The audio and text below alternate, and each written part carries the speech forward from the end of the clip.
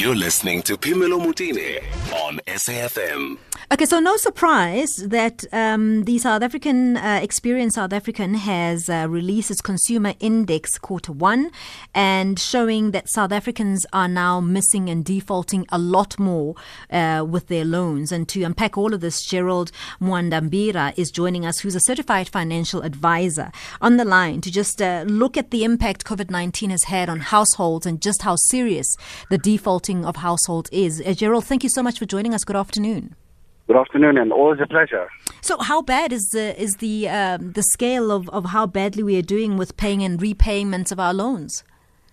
Well, I think it's a developing problem because at the moment, with the payment holidays that were extended and the prolonged COVID-19 pandemic, I think it's going to be a worsening situation. But the numbers on the Experian Consumer Default Index are already starting to show signs that people are indeed struggling with their finances. Would you define it as default if one had to negotiate this period? You said, the banks have said, come forward, we can give you a payment holiday. Would that still be deemed and classified as a default when you look at the index?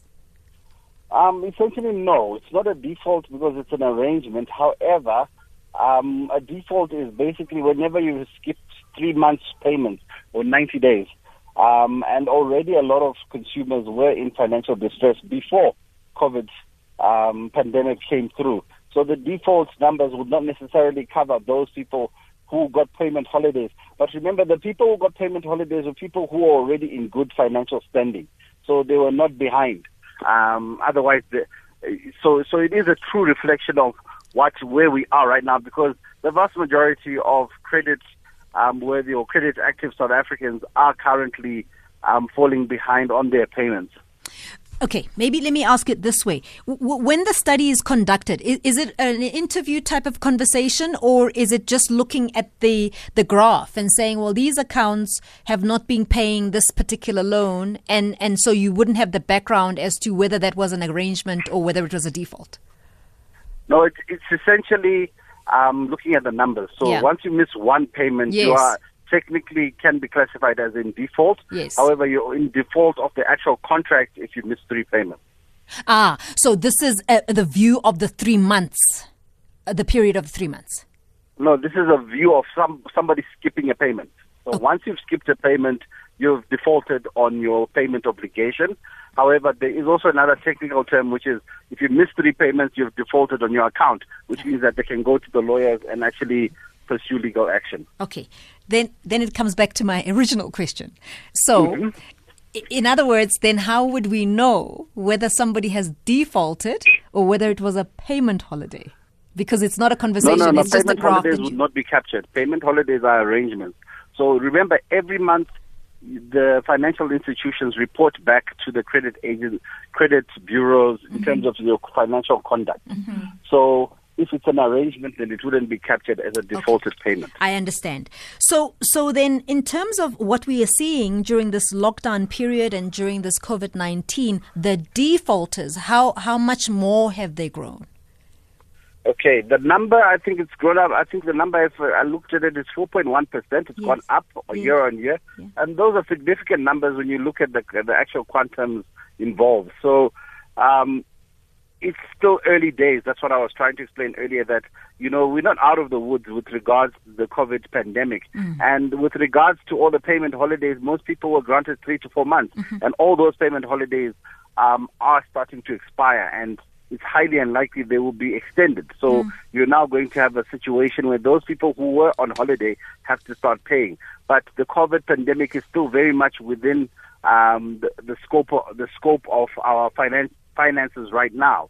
So it's likely that things will get worse before they get better. According to this index, though, that they are raising alarms and saying that this is the worst they've seen in 5 years. That's obviously a big concern. Well, I think we're going to see a lot more.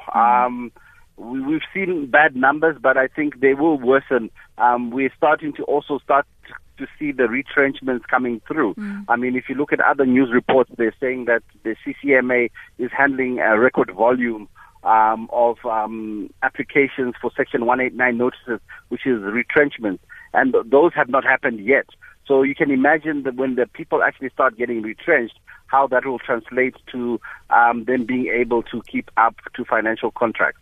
Gerald, looking at the scale of the problem and understanding that we are now obviously in a pandemic mode and this is quite a large problem, what are the likelihoods that some of these loans, and I'm sure they are secured loans, that they would be written off, and then we would almost get a industry sector kind of writing off of these major loans so that we can all start over again? I mean, I'm just dreaming, but what are the chances?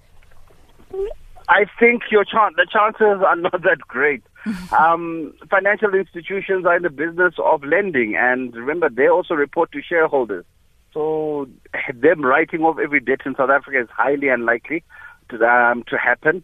What it will probably mean is that a large number of South Africans may end up with impairments, flags on their profiles, which means that they are no longer credit worthy.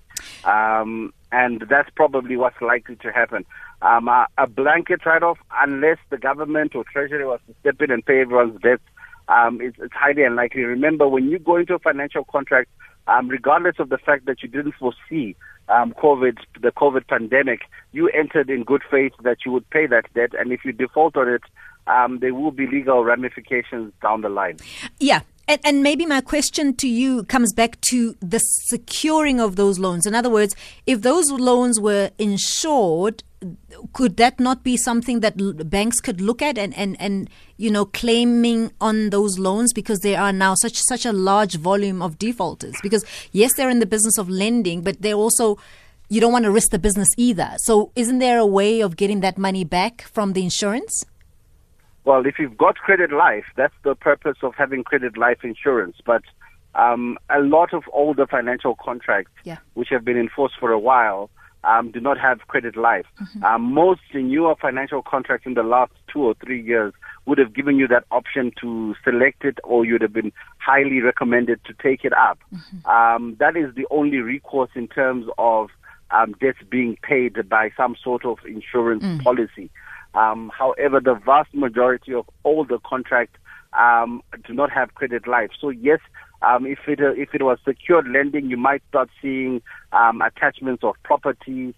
But for the vast majority of the unsecured lending book, it would lead to people getting court judgments against them or having to go before magistrates and to make arrangements to settle their debts. We've seen in the past, Gerald, where banks get bailouts and it doesn't trickle down to the man on the street. And maybe I'm headed there in saying what's likely to happen going forward. If banks are seeing this number of people who are unable to pay and it becomes quite a big burden on the sector, what's likely to happen? Look, now that's speculative territory. Okay. I think the authorities on that kind of commentary would probably be the Banking Association or Treasury, because they would have a view in terms of the global viewpoint of what's happening at a macro level. I wouldn't be comfortable commenting on and speculating on that kind of action happening on air, but it would be something which would be discussed at Treasury or Banking Association level. However, we need to just still remember that a financial contract is a contract, and the banks operate within a risk framework, and obviously they can write off their debts, but you having a debt written off does not necessarily make you scot-free. It simply means that the bank has written off the debt for their shareholders, but you have a credit-impaired record, and until you repay or settle that amount, you will not be credit active or able to borrow again. 0891 104 207. I'll take your calls if you have any questions and maybe you want some clarity on your situation, your personal situation with regards to yourself and your bank and that contract that Gerald is so talking about right now. I'll also take the WhatsApp notes as well on 0614 104 107.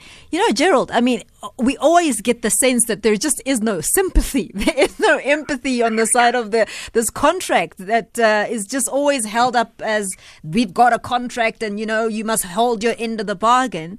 I'm just not sure whether there is any leniency and understanding on the other part. As we said, if we all understand we're in a pandemic, we all understand that people have lost their jobs, or perhaps you're in a sector that is still locked down, surely those are conditions you can present and say, well, guys, it's really tough and I can't pay. Look, I think there's a lot of empathy which has been already extended. I mean, payment holidays by their nature are not part of the contract. But obviously, yes, you are raising a point that this particular issue is going to affect a lot of South Africans, and a lot of people are going to fall into this particular challenge of not being able to meet their financial obligations. I think it might need to become a political discussion before you start getting any of these blanket waivers happening. But unfortunately, at the end of the day, it's a business decision, and a contract is exactly that. You must also remember that when you signed that contract, you've either enjoyed the money that was extended to you or are currently enjoying the asset which you bought. So it's a give and take in that you are enjoying the asset, or you've used the money which was advanced to you, and now you're asking for empathy on paying it back. I think, the borrowers will need to meet the lenders halfway. And when that happens, obviously agreements and settlements can be found. All right. I've got a message here.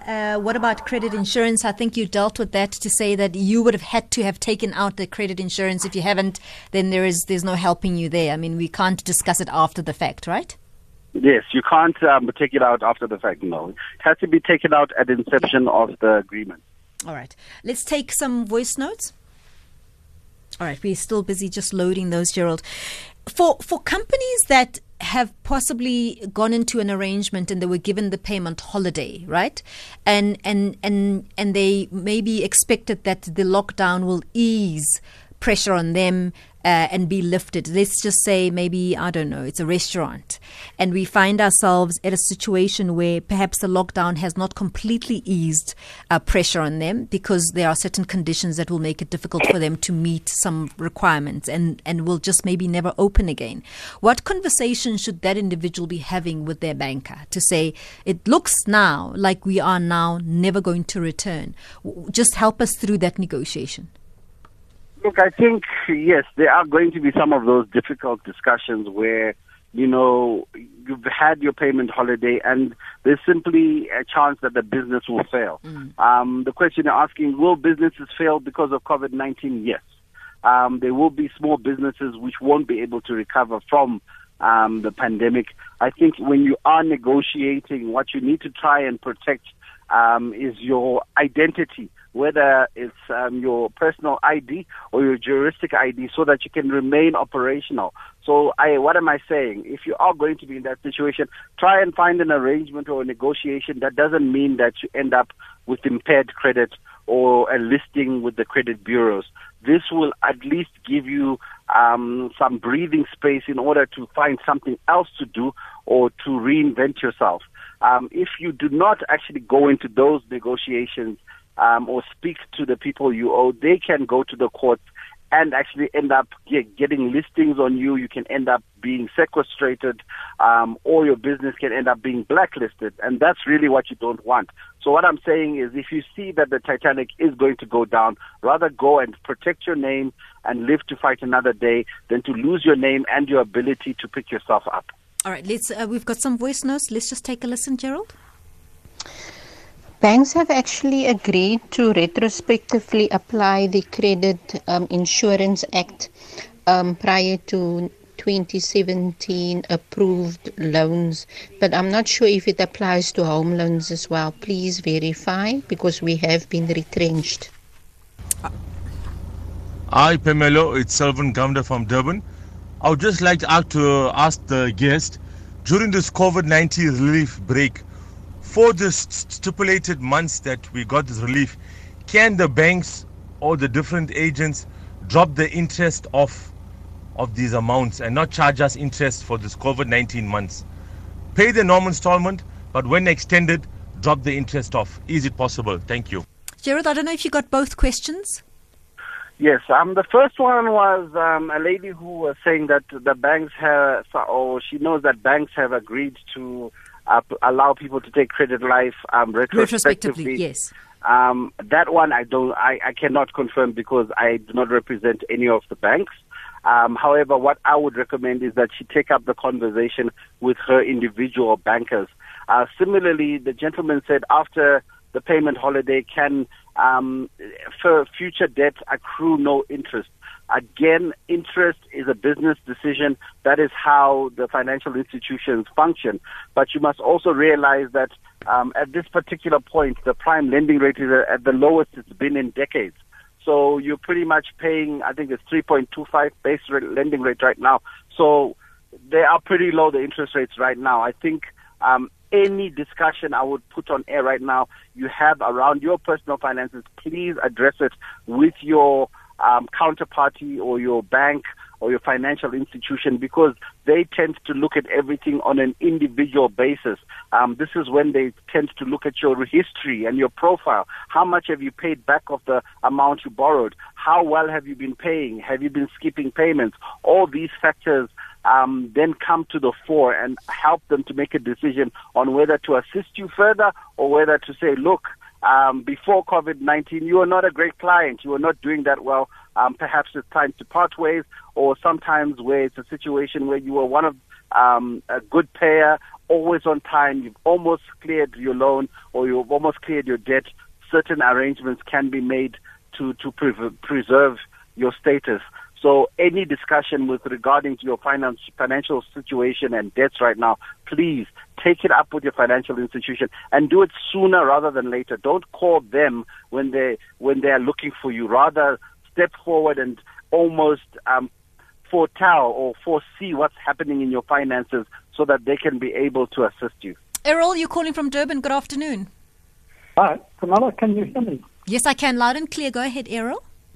Okay, I don't know if this really relates to what you people are talking about, but the pensioners in the post office haven't been paid their subsidies by the post office for the medical aid. Okay. And this has been going on for about 3 months. Would these pensioners be responsible at the end of the day for the difference in the gap? I don't know. I guess the medical aid has told us that we will still get full medical cover, even though the subsidies haven't been paid. So I was just wondering what would happen to us. All right, Errol. Let me give Gerald a time to respond. I don't know if he can respond to this. If not, we'll take it up, Errol, and try and sort it out for you. Okay, Gerald, is there anything that you're able to add to that? Unfortunately, I don't have any information on that particular topic. Pensions, etc., would sound like it's the Treasury or Department of Social Welfare discussion. All right, no problem. We'll sort it out ourselves. Anonymous, you're calling from KZN. Hi, Pamela. Hi, go ahead, Anonymous. Yes, I have a problem. I'm a client of RCS. Before the lockdown started, I was up to date with the credit life insurance. And I called them that I said, I can see that I won't be able to make the payment. While I was up to date, they said they can't help me. I'm confused. When does the credit life help me? Because I'm paying more than 100%. Even now, came back. I'm still behind, even though I'm trying to catch up. But my credit life insurance didn't help me with anything because I tried to arrange. Saying that I'm struggling, they said they can't help me, and now they're calling me every day. While I'm paying my monthly, I'm trying to pay some monthly amount. Yeah, Gerald. Is there a need for me to continue paying my credit life insurance more than 100%, which didn't help me when I asked for the help for it to help me at that time? Mm-hmm. Gerald, your response to that? Look, I obviously sympathize with the caller, but because they're dealing with a particular institution, that discussion would need to be carried out with that lending institution. One of the things I would probably point out to other listeners is that you being behind or failing to meet your payment obligations is not a right for the. It's not a given right for you to demand a payment holiday or to demand some sort of leniency. It depends on each business and how they service their clients. So, as much as I have empathy, he did communicate to the lending institution that he cannot pay. if the matter does end up in a situation where he's listed or is going to be listed, he can take it up with the credit ombudsman and provide evidence that this shouldn't have happened because he's been communicating. Gerald, I think the detail here where he's looking for advice is he's saying the credit insurance is the one he reached out to, which he has been paying before he reached a crisis. And he's wondering if he should continue paying credit insurance because when he needed the credit insurance to come through, they just didn't pay through. I would advise him probably to carry on with the credit insurance because it might come in handy in the future. However, it's a difficult discussion. You can't ask for a payment holiday from the debt as well as a payment holiday from the insurance. Something needs to continue being paid, and normally the insurance needs to remain in force. No, hang on. The guy is saying, I'm paying and I'm struggling to pay my debt, but I am paying. But I hoped that my credit insurance was going to support me because I'm struggling to pay. So he's saying, what recourse does he have and why should he continue to pay credit insurance if this credit insurance is unable to now help him mitigate the crisis right now? Okay, I think one of the things we need to realize is that credit life or credit insurance has terms and conditions. Normally, you'd need to be out of employment, i.e. retrenched, or you'd need to die. Credit insurance is not there to assist you with paying. Its conditions are normally very specific. Either an insurable event must happen, which is your death, your disability, or your retrenchment. But simply struggling with payment, they wouldn't step in. Sure. All right, Gerald, please just hang on for a second because there are a few other people who want to ask you some questions while we go quickly to the headlines at 2:30 with Uti Lesako. Across South Africa, online and on radio. SAFM, let's talk. Hi, Pamela. It's Tabo here from Fostoras. Pamela, man, could you please, ask the gentleman there, man? I'm not sure if maybe the question that I'm going to raise, maybe you'll be able to answer. But if possible, please, man. I've applied for a relief fund from my bank. I had a loan with them. So now what is happening on that relief fund? They gave me a loan, but they call it a relief fund loan, which they charged me 7.25% rate on that account. So I don't understand now if maybe like they're going to charge me while they say they relieve me. I don't understand, man. Can you please maybe explain, man? Because I really don't understand, really. Thanks.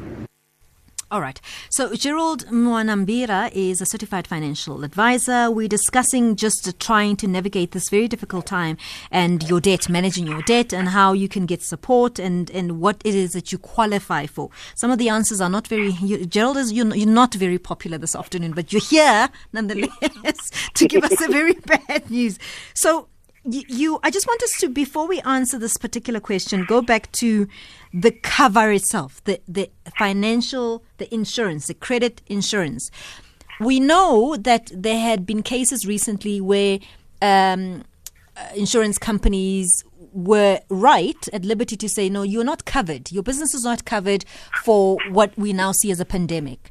But then one insurance company said, well, in fact, yes, it's not in the contract, but this is a pandemic. So we are now going to offer our customers relief because we understand that nobody anticipated this. In a case like this, I mean, even though this insurance covers for death, for instance, and loss of income, in other words, you're unemployed, where it's a pandemic and you can prove that, yes, I may still be employed, but I've lost 70% of my income. There have been payment cuts. Isn't there flexibility there? Look, I think the argument, the discussion we can have here is a moral discussion. Yeah. And each individual business has its own business processes and is in a different financial health. Yeah. So a business that's been doing well, maybe in good financial health, can extend such relief to their clients, and one that might not be in such good shape might not. So it depends on who your financial. Yeah, Gerald, I'm moral discussion, but we can't also have. Okay, I'm I'm going to ask you to move around a little bit, Gerald. Your line is just giving up on us. Are you able to hear me now? Yes, I am. All right. So let's just assist the gentleman who sent a voice note here saying that the so-called relief was now a loan at the interest rate of 7.25%. Is that okay? Is that normal? Should he be raising eyebrows?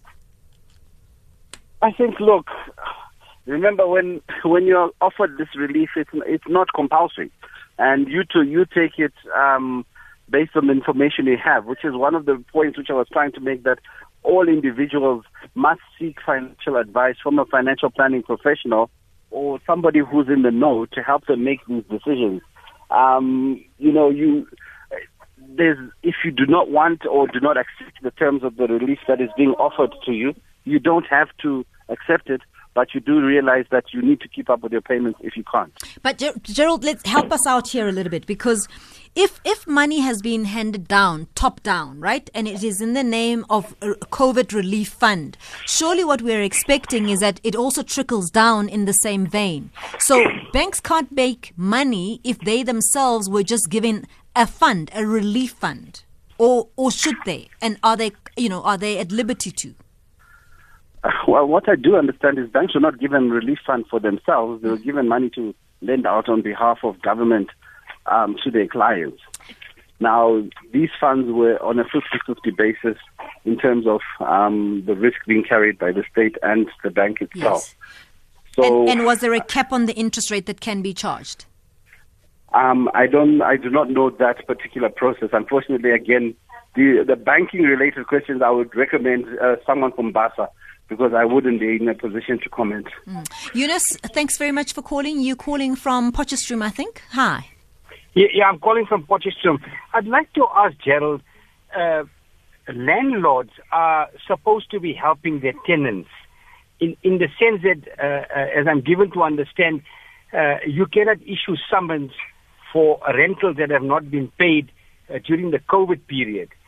Now, if landlords are compelled to assist in this way, why aren't the banks being compelled to assist? I think I know what you're going to say. Gerald, do you want to respond? My response is, again, it's clear that each individual bank in South Africa is an individual business with its own risk. But I don't, with respect, Gerald, I don't think that's an answer. I don't think you should come onto air with those kind of answers. We want to know, as landlords, we are compelled to assist. Why aren't the banks being compelled to assist? The banks give you a loan, but there's an interest rate, and you've got to pay that loan back. And they only loan you money. They loan you money to pay their own things. They're giving you money to pay your bond, which belongs to them. They give you money to pay your car, which belongs to them. They give you money to pay your property, which belongs to them. So what's the big deal? I sympathize with you, unfortunately, but I'm on air as a financial planning professional and not as a representative I understand it, but at some stage you've got to make a commitment. We don't.